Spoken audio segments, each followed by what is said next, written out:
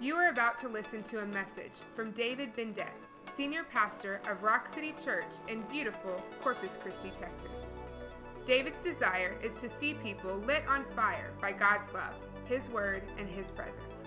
So prepare yourself to be inspired by the wind and the Word, and get fired up about what God's doing today. On August 24th, 1992, I went through the eye of a Category 5 hurricane.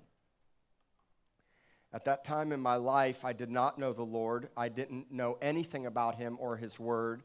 I didn't know anything but religion. That's all I knew. The churches that I went to and the things that I saw as a kid never really pointed to who He accurately was. And so in 1992, when Hurricane Andrew hit, I was doing drugs, selling drugs, and I was playing in a reggae band, and I was also facing jail time for getting busted for drugs. It was one of those times in my life that was a pinnacle of change and transformation for me. I've been through a lot of difficult times, but this time would be a crushing blow that would completely destroy anything and everything I had ever built. Anything. Now, I considered myself a spiritual person, and as I would go to Grateful Dead concerts, I'd be getting high, meditating on crystals, and I'd have a Bible in my hand. In fact, I took my Bible with me everywhere that I went. And many times I tried to read my Bible. And most of the times every time when I read the Bible, I never understood what I was reading. It was like reading Chinese to me. Now, maybe the fact that I was getting high and I wasn't overly focused on what I was reading played a factor in it, but I really didn't understand what I was reading. But I considered myself what I would call a relativist, meaning that whatever worked for you works. And who was I to tell you that it wouldn't work? Whether you were a Buddhist, an atheist, whether you were into I Ching or Taoism, whatever it was, I believed all roads led to God as long as you were a good person and you lived right and treated people well. That's what I believed. And it was never my place to tell somebody that they were wrong or what they believed wouldn't lead them to heaven or to a better life. And so I believed that. And I considered myself very spiritual. In 1992, when Hurricane Andrew, Category 5 hurricane hit, I was living in South Miami, and I decided to go to where my mom and her boyfriend Rick were living out in the Everglades by Homestead, Florida, actually by Florida City and Homestead. It's extreme south. It's only about 30 minutes from Key Largo, and it's all the way at the very end of Florida. Hurricane Andrew had an eye diameter of 40 miles wide. Anything within a 40-mile swath of the eye of Hurricane Andrew was destroyed. There were 300,000 people left homeless. It was like a nuclear bomb went off, and people had nowhere to go. People came in from out of town, price-jacking ice and generators. Construction workers came overpricing and price gouging everybody for everything. And there was no place to live all the way to Orlando. 300,000 people were homeless. That's almost the entire size of Corpus Christi, to put it into perspective. At the time, I was playing in a reggae band and following the Grateful Dead around the country. I was playing in South Miami Beach with a band called Earth Crisis. And I was doing pretty well, I thought. I was living for me. I was doing what I wanted to do. Really, my life was a mess, but I didn't think so. And so whenever anybody would talk to me about being spiritual, I considered myself very spiritual. Little did I know what spiritual really was. And so in 1992, that same month, I had gotten busted for drugs. I was facing prison time when Hurricane Andrew hit. The house caved in on top of us. My mom and her boyfriend and a stinky black lab dog and I were inside a little tiny closet with a mattress over our head. The roof was basically ripped off. There was dry rock, sheetrock, and roofing material caved on top of us, water up to our neck. And I'll never forget that was the very first time I had what I would call the fear of God put inside of me. I wanted to cry out to someone or something for help, but I didn't know who to cry out to.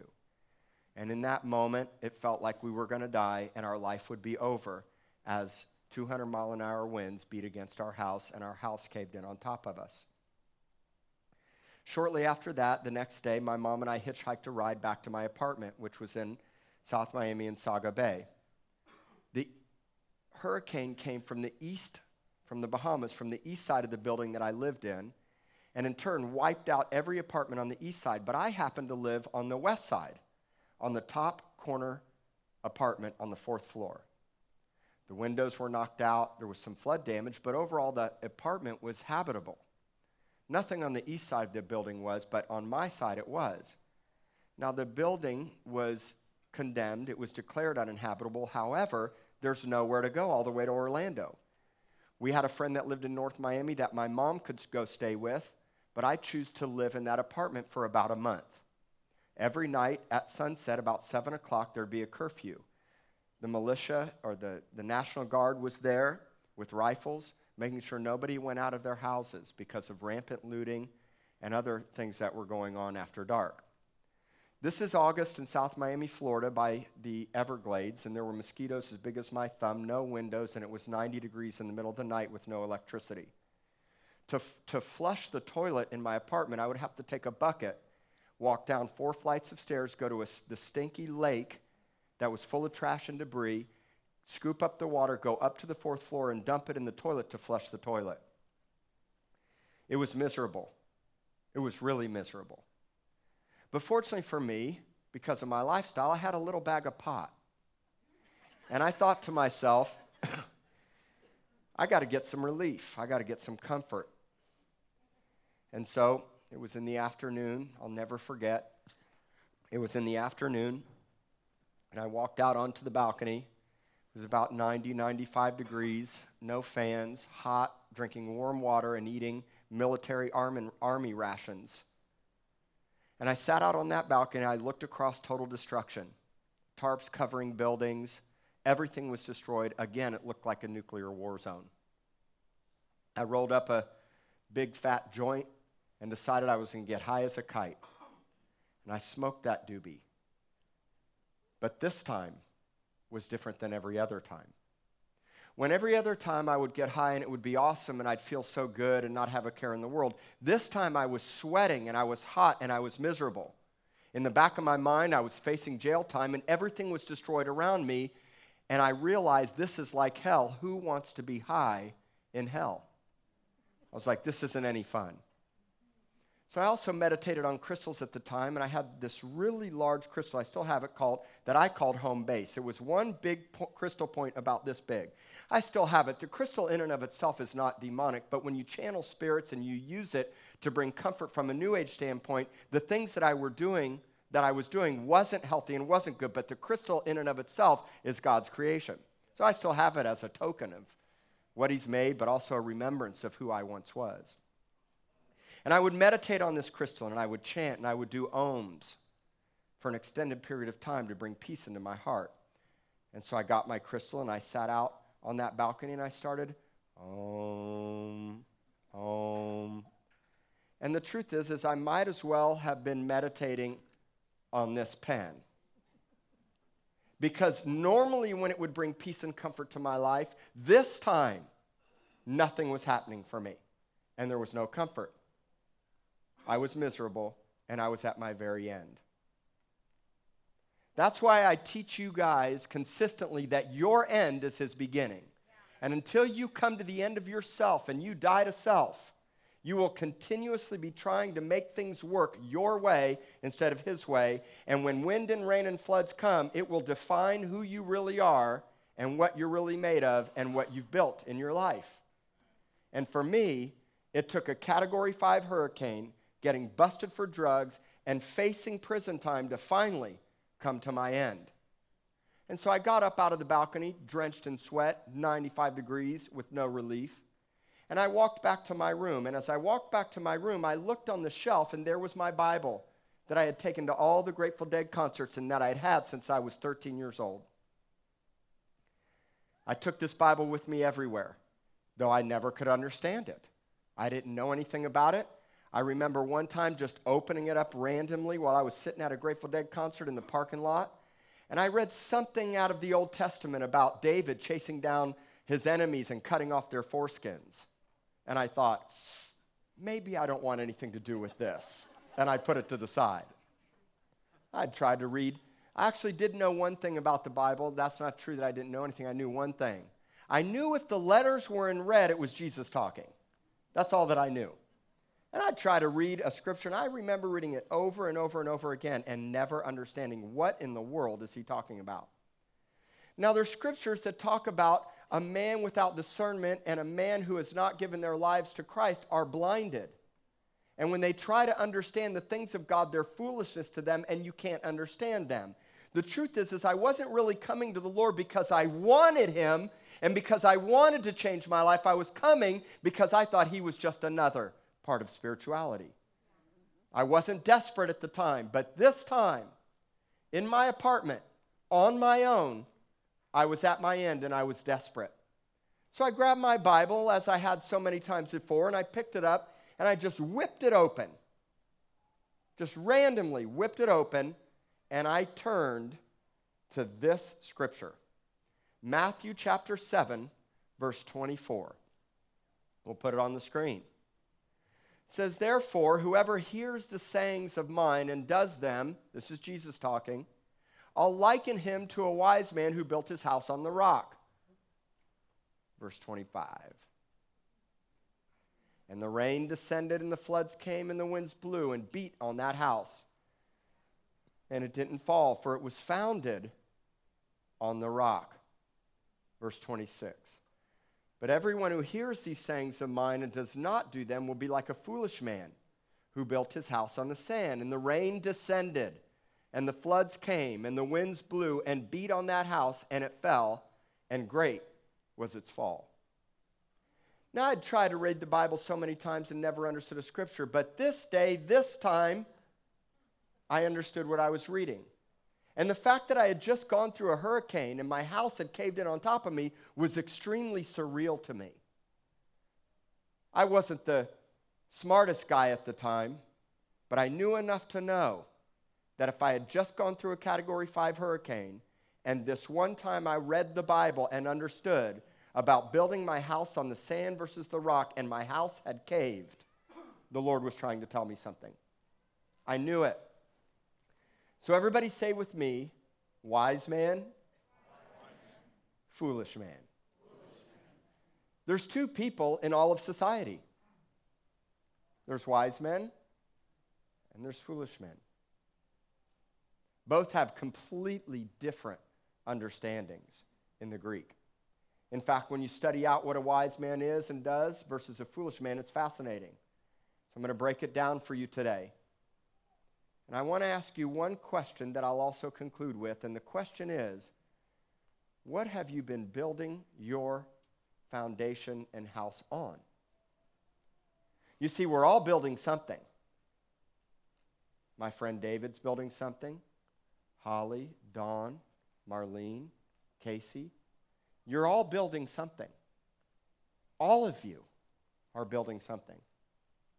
In one way or another, something's being built. The question is, what are you building and what's it being built upon? And you have to reflect on for yourself, your own life, to make that decision.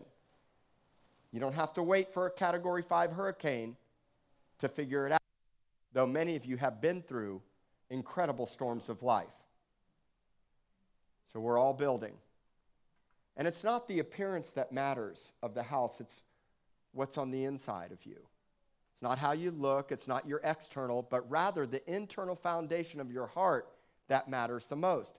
God's not concerned about your appearance or how good your house looks. He's concerned about the foundation of your heart and what your life is built upon. I want you to notice that the wind and the rain and the floods beat on both houses. No one is immune to wind, rain, and floods. If a hurricane hits here, which I believe one won't, I have faith to believe that this city will not have to go through another hurricane. But if it does, guess what? Every one of our houses will go through it. Mine and yours. What happens when the wind and the rain and the floods hit our lives is what matters the most. We have to contemplate what we're building upon. The answer lies in two things. It lies in your current life state, or the condition of your heart, your relationship with others and God, and how we prepare for the future. My prayer is that none of you will ever go through drama. My prayer is that you'll never have to face some of the things that I have face, that my wife and I have recently faced. For those of you that are visiting, about 6 weeks ago, we temporarily lost our 32-week-old daughter, Eden Grace. She was born stillborn. Probably one of the most difficult life situations anybody could ever have to face, and unfortunately, 24,000 people a year face it. And many women here have had miscarriages and lost a child even younger or later. It was an incredible storm that sought to destroy my life and sought to take us out of our position and cause us to question and doubt God. That's what storms do. Each component of the wind and the rain and the floods has the opportunity to completely wipe you out. Think about it. The wind will knock your house down, but when the rain and the floods come, like a river, it will wash away the foundation. So wind and rain and floods are specifically out to destroy our lives. Of course, Jesus isn't talking about a natural storm per se, though they happen. What he's really talking about is your life spiritually. And what he's really talking about is the fact that we build our lives as wise men and not foolish men on a solid foundation. A wise man does three things. Everybody say three things. Now, I have you do that so we can interact together and I can keep you engaged. Three things. He hears, say hears. He does, and he builds. So a wise man does three things. You hear, you do, and you build. The understanding of ears in the Greek means the ability to hear, attend to, and consider. It means that you understand and perceive the teachings of a teacher. To hear means I'm hearing his instruction, and I'm going to adhere to them. That's why Jesus said so many times, let those who have ears to hear, hear. But don't we all have ears? Yes, but we're not all hearing. You can still have ears and not hear. And that's why Jesus 7 times said, let those who have ears to hear, hear. It simply means that I'm understanding and perceiving and adhering to the things I'm being told. And then we do something with it. The word do in the Greek is the word poieo, and it means to make or to work. It means to construct. It means to cause something to happen and to be productive. It means, like a farmer, when you plant a seed in the ground, you water, you nourish, and you nurture and cultivate your crop to produce a harvest. It means that we work hard and make ready and prepare. It means that we do something. It means we act right to carry out and execute God's plan. It also means to celebrate and to perform the promise that's been given. So here's an example. Dawn has an incredible promise for her life. In fact, all of you do. God has given her a promise. But she still has to fulfill that promise by working and making and doing what God has given her. If I hand my friend David a box of Betty Crocker chocolate cake, does he have a chocolate cake? No. What does he have to do? He has to take the ingredients and bake the cake. You can't eat the picture on the box. You have to do something with the promise that God's given you. It requires making something happen with what God has entrusted in your life. And the next word is build. To build means to be established. It means that you have a foundation. It means to rebuild, repair, and restore. And it means to continue to grow and produce fruit. See, for me, I realized that I had been building my house on the sand. Even though I didn't know God's word, so I wouldn't know what to do anyway. But the point is, my house came crumbling down. And I realized that for me, I did not have a firm foundation. And from that day forward, I would need to rebuild. Everybody say rebuild. I would love to tell you guys, you'll never suffer, you'll never go through hardship. And my prayer is that you don't have to suffer certain types of tragic situations. I pray for that for you. I don't want to go do funerals. I wish you guys never had to go to the hospital.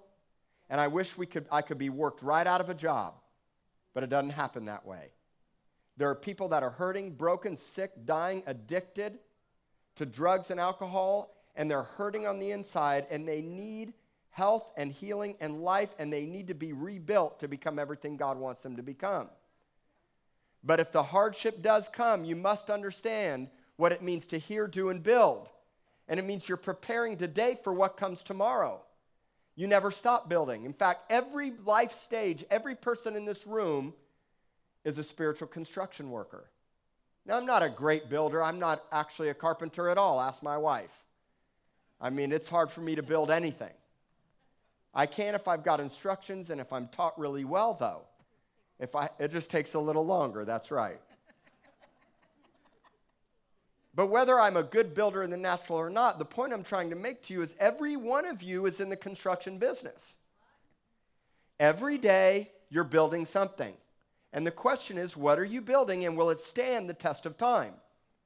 And you'll be defined when your marriage has struggles, when hardship beats against your house, when you can't consistently maintain a job or relationships or friendships, when things are constantly caving around you and you've built your house on sinking sand. That's how you discover you haven't been building right. I'm here to help you start building right. I'm here to get you on the right path so that when the hardship comes, you don't cave. I'm here to stand with you, and so are so many leaders in this church. Rock City is here because people are coming in this door sick, broken, hurting, dying, and having built their house on the beach. And many of you here today are facing hardship and struggles and challenges because you've been building not according to God's blueprint and plan, but according to your own. And when you build your way, you're destined to be like the foolish man. I don't want to mince my words. I love you guys. I care deeply for you. But at some point, you need to hear the truth the way it is. Because if your life is a disaster, if it's constant problems and negativity and complaining, if you can't survive without your next fix, if you're never content and satisfied, if your life is in shambles and a mess, we need to get to the foundation. And I am really good at being a fruit inspector. I wouldn't be good as a natural foundation inspector, though Billy Placker would. But I can look at the foundation of somebody's life, and I can look at the fruit. Everybody say this with me. Say bad fruit, bad root. When there's a bad root in your life, bitterness, anger, dysfunction, pain, warped perceptions about who God is, and you're not truly building according to his sayings, when the hardships come, your house is going down. And I don't want your house to go down. Let's talk about a wise man for a moment. The term wise man is actually the word in the Greek for prudent and intellectual. It means that if you do things according to God's plan, he considers you a pretty smart person. You're pretty dang smart. It actually means that you're intellectually sound. The problem with intellect is, and most people's intellect, is that it's not submitted to his plan and his lordship. We're doing it on our own. And when you do it your own way, you're actually not intellectual. The Bible says that we're fools. But God does want you to be smart, and he does want you to build right. He does want you to have intellect. But your lower logic must be submitted to his higher logic. He's the ultimate intellectual one. He's the creator of everything. So he wants your intellect and your mind and your understanding to be submitted to him. Hence, if you do it his way, he calls you a wise man. Everybody say wise man, wise man. Foolish man. Now, I don't want you guys to be foolish man. I want you to be wise. The wind and the rain and the floods don't prevail against a wise man. A wise man is a hearer, a doer, and a builder on the sayings of Jesus Christ. Now, what are the sayings of Jesus Christ? This Greek word of sayings is the word logos, and it means the written word of what he has said. It means that we must build the foundation of our life deep upon the rock of his written word. The problem is, so many people are biblically illiterate. That was me, not anymore. Having a knowledge and an understanding of who he really is and what he has really said is vital, because that becomes the firm foundation of your life. Logos, for the word or sayings, is different than the word rhema. Rhema means what God is saying to you now, what he's speaking to you and to your heart. We can all hear God's voice, but so many people don't have ears to hear. You're never going to know what God is saying if you don't know what he said. Hence, you can't build. Can you imagine if I walked out to a construction site and I had all the lumber and all the nails and all the trusses and all the things that I would need to build a house, but no one to teach me, and I just went for it? It would be a disaster. Now, if I had written blueprints, that would probably help, but if I don't know how to read written blueprints, I wouldn't know what to do. And if somebody just came along and said, cut that to this dimension and do this angle, and just told me, but I didn't have a training and a foundation of a blueprint, I wouldn't know how to build. Hence, you need both. You need the written word as your foundation, and you need the spoken word to guide you in how to build. I want you to take a look at this last verse again. I'm sorry, it's verse 25. Verse 25 says, and the rain descended, and the floods came, and the winds blew and beat on that house, and it didn't fall, for it was founded. Now, I want you to notice something. It doesn't say built here.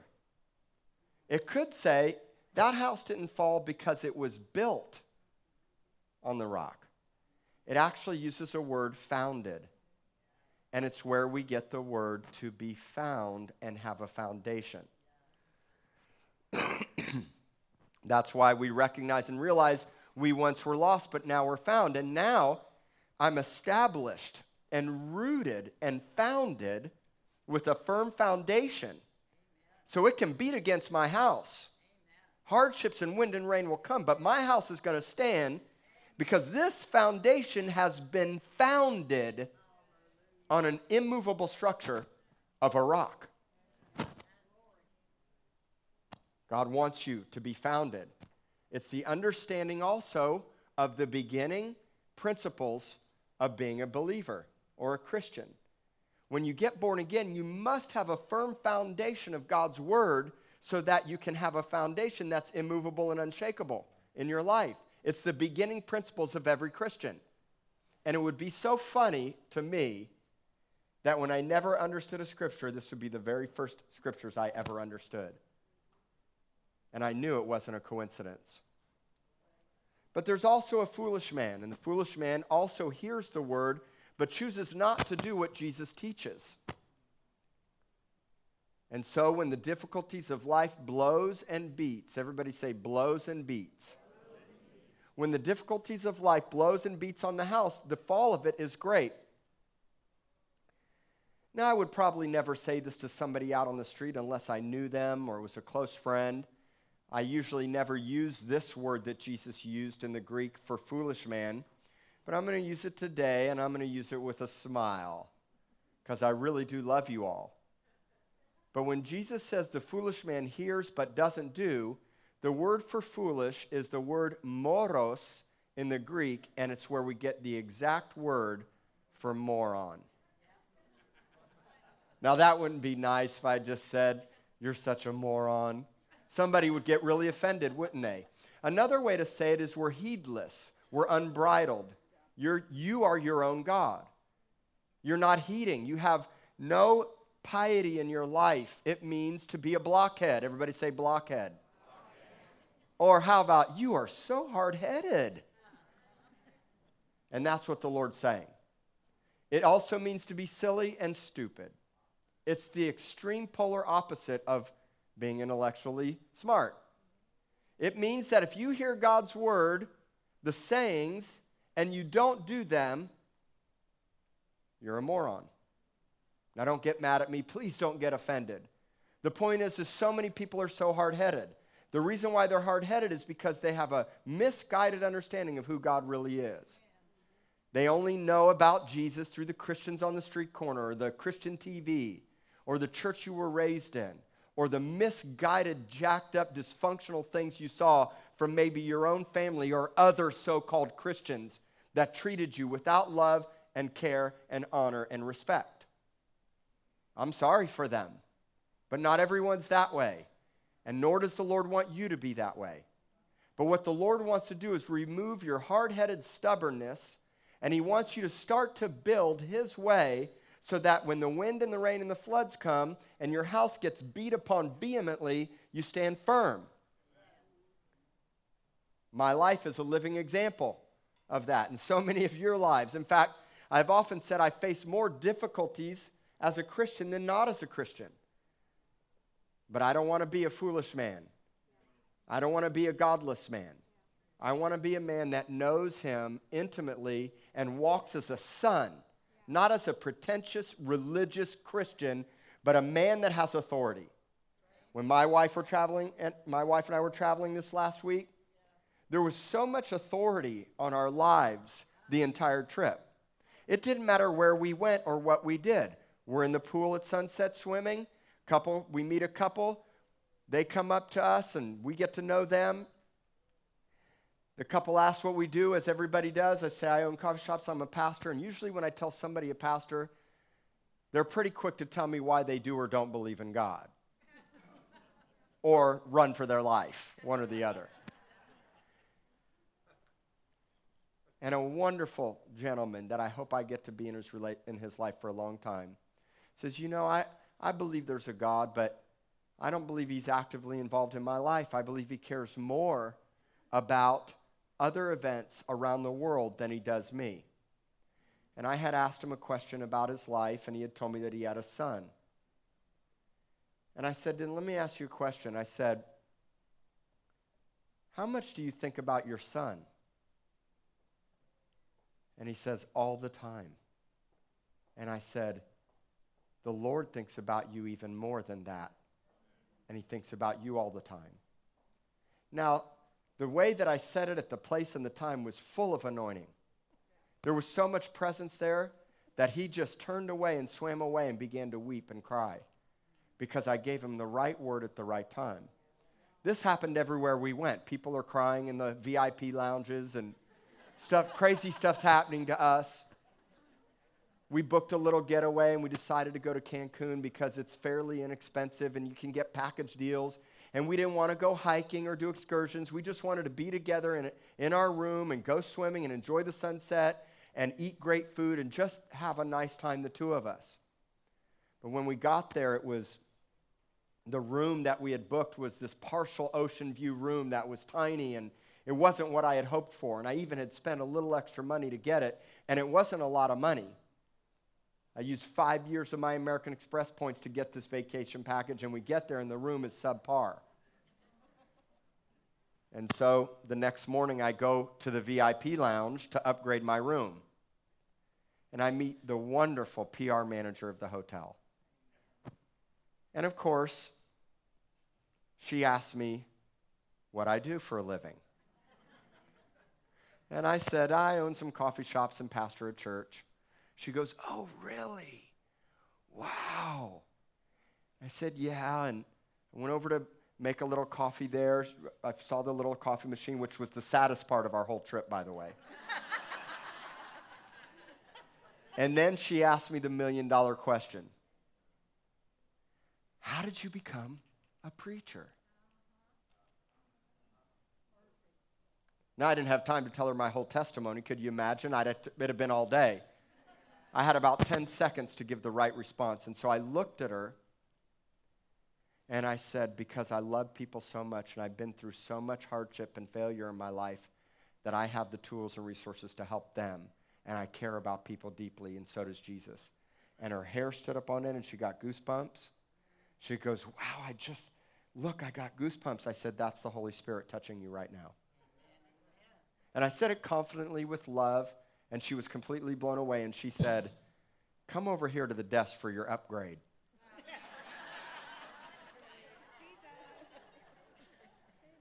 And I am not kidding you. We got upgraded to the $1,000 a night Fuego suite. It was, listen, it was the Fuego suite. I don't know what else to tell you. This was 1,000 square foot, 9th floor, 2 balconies, full ocean view with a side view of the entire island with a jacuzzi tub that could fit 5.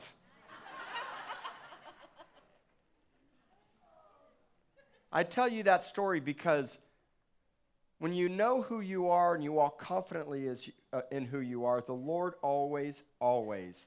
It wasn't about getting the upgrade. It was about giving the word at the right time to that woman. And of course, the next day we go down to the VIP lounge, and it just so happens she's there by herself.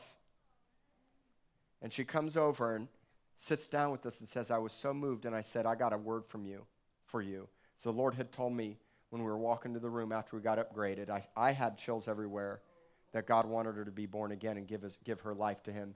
See, she was a mother of 4, single mother, going through a lot of hardship, and I looked at her, Amber and I were sitting there, and I looked at her, I said, God's about to shift your life, and he wants you to come to him and give your life to him, and everything's about to change for you.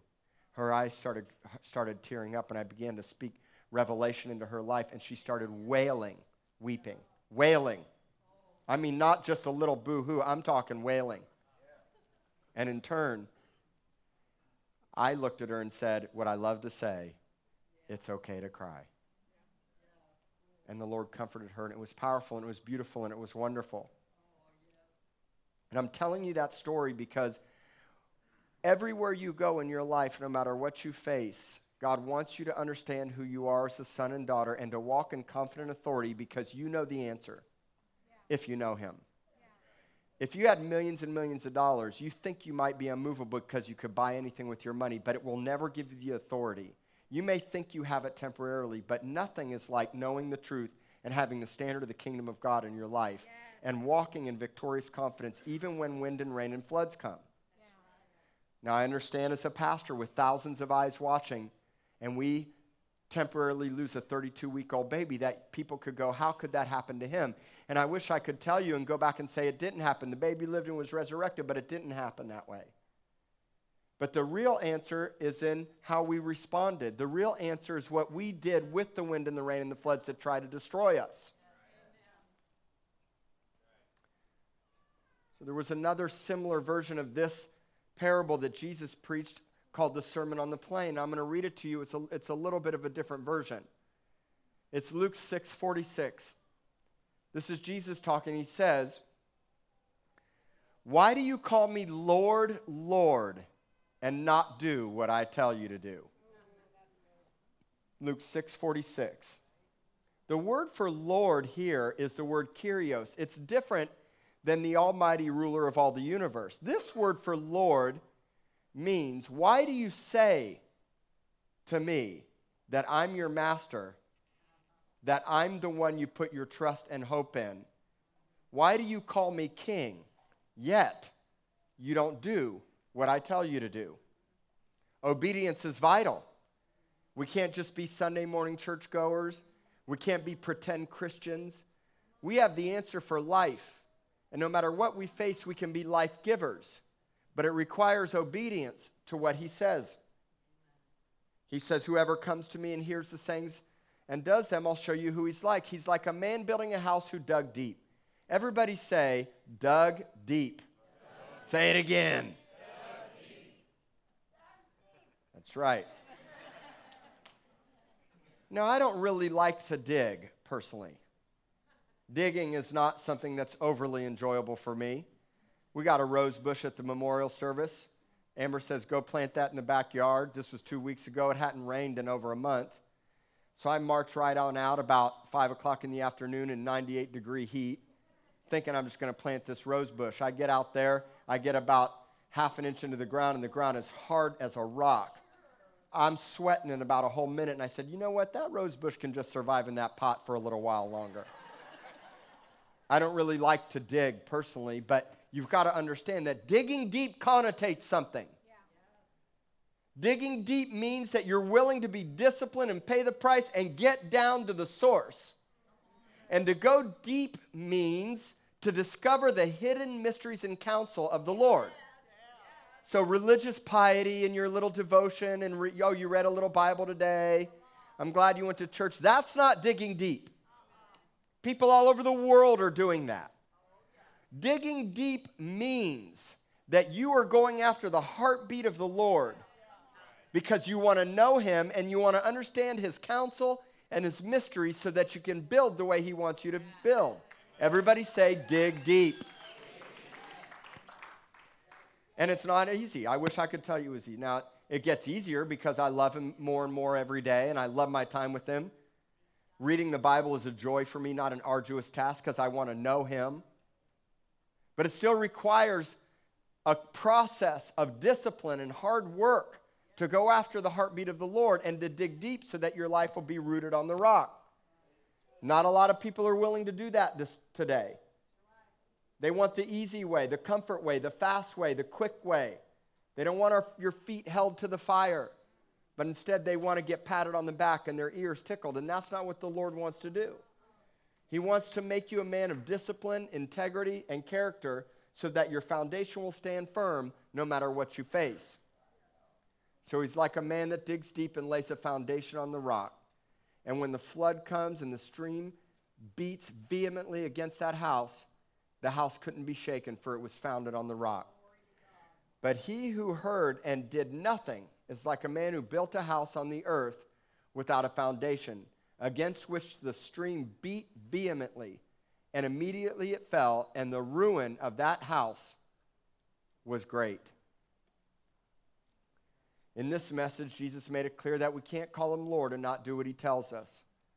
Obedience is key, and if we come to him, we must be obedient to his word for our lives. Jesus is the rock, and what he said is our foundation to guide us and to strengthen us and to give us the ability to hear his voice. And so a wise man digs deep. Remember that the wind and the rain and the floods beat vehemently against everyone's house, but only one house stands. The words beat vehemently mean this. It means that what's coming against you is out to destroy you. It means it wants to rip you to shreds, tear you apart, and completely destroy your life. In fact, it's the same understanding that Jesus used when he talked about the demoniac manifesting demons and cutting himself and rending himself to pieces. It's the same word for completely being possessed and manifesting a demon that wants to destroy your life. The enemy hates you, and he'll do whatever he can to bring storms of life into your life to destroy your foundation and who you are. That's why we must prepare ourselves. Again, I hope and pray that you never have to go through crisis, and I don't believe you will. I don't believe you'll ever have to face what I faced, and I don't ever want you to. But should crisis or difficult situations ever come into your life, it's important that we prepare and plan for what could come. We build on a firm foundation. Jesus said that in this world you'll have trouble, but to take heart because he has overcome the world. He said, greater is he that's in you than anything that's in the world. And so we plan and we prepare ourselves. When the enemy tries to come and the wind and the rain and the floods beat vehemently against our house can stand the test. It's a test. But if your house isn't built on the rock, the Bible says that your house will fall and the fall will be immediate. And the ruin will be great. Ruin means to be completely destroyed and unusable. And the word great is the Greek word megas, and it means it's going to be mega big. It means it's massively huge. And it's what the enemy wants to do, is to wipe our lives out. But when we build on the rock, it's not going to happen. Digging deep requires hard work, time, and discipline. It requires us to hear his word and be obedient to what he teaches. God wants you to be intellectually sound so long as your intellect is submitted to his lordship. And in turn, we will build his way versus our own way. No one wants to be a blockhead. No one wants to be a moron. Yet this is what people become when they reject God and his word.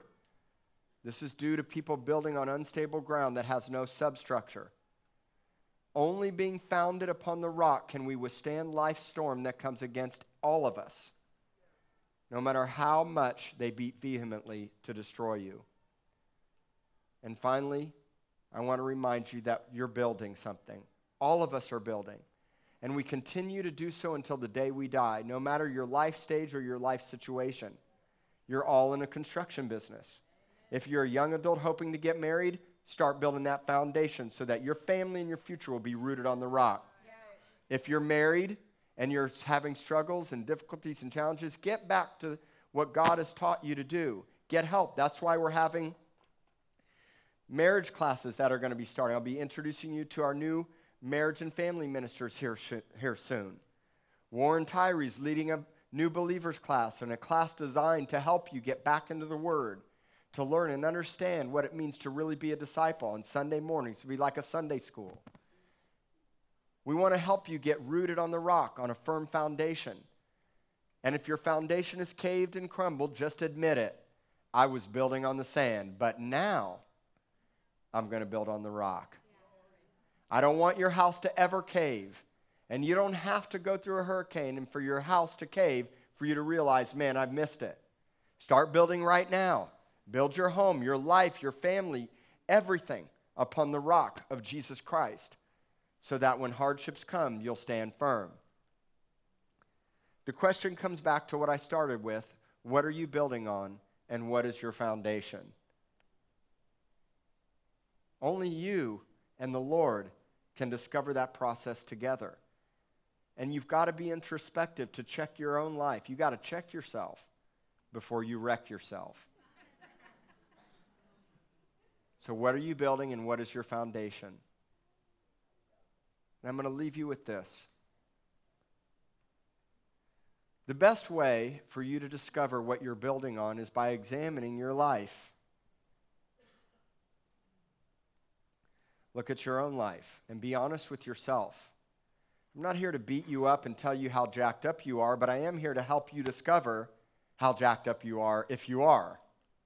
I'm here to help you out of dysfunction, addiction. I'm here to help you if you need it. I'm here to help you build right. I'm here to help you in your future so that you can be strong and mighty and do the things that God has called you to become and do. That's what I'm here for. But you got to examine your life. If you have broken relationships, if you're distant from family and friends, if you're isolated and alone, if you're addicted to anything, pornography, alcohol, drugs, if you can't survive because you don't know how to function, something's amiss and the foundation of your life is off. But only you can be real with yourself to discover that. I hope and pray you'll do it today and not wait for an end like I had. But I can assure you, if you don't make the decision to build on the rock, you will soon realize that an end is coming. And when that end comes, you'll have that opportunity to find him, but you can find him now and not wait till then. Another way to find out how you're building your life is to compare your life to his word. So, for example, if I tell you God is good, but you don't believe he's good, then you don't understand his word. If I tell you he has a hope and a plan and a future for you, but you think he's some tyrant God or don't even believe in him, then you have no foundation to work with in your life. But one of the greatest ways to discover how you're building your life is how you react and respond to the wind and the rain and the floods. As a pastor, I deal with people that are in crisis all the time. The word crisis in the Greek, or actually the word condemnation is the word crisis in the Greek. Jesus said, I didn't come to condemn the world. He didn't come to condemn you. He came to give you life. But people often think God's out to get them. That's not true. Making your own bed, lying in a bed that you made is not biblical. God wants to rescue you out of that bed. He's for you, not against you. But what I see more often than not is when marriages fail and crisis comes, is I see so many people begin to question the goodness of God. They begin to doubt and disbelieve. And then we run to things like pornography and our next sexual encounter, or another drink, or another drug, or another thing to comfort us when it doesn't ultimately produce life. Addictions, hurts, pains, broken relationships, broken homes, broken houses. People isolated and lonely and alone is what happens when people go into crisis that don't have a foundation rooted on the rock. And that's what happened to me. After I came to the Lord, I had many things go awry in my life. Many poor decisions that I had to learn and recognize and realize. In fact, one of the reasons why I love the Lord and love people so much is how many times I failed. It doesn't make sense, and my failures became far and few between. I don't look at pornography. I'm not a drug addict. I'm not an alcoholic. I'm not who I once was anymore. And when crisis hit our lives, I wasn't popping pills and doing shots to numb the pain. In fact, I didn't drink at all. In fact, I didn't even want to eat. I just wanted to fast and seek the will in the face of the Lord because I didn't understand at the time, but I knew he had the answer.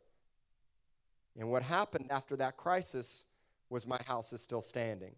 The Lord would love, or the enemy would love for me to live in what happened 6 weeks ago, or all my failures and mistakes.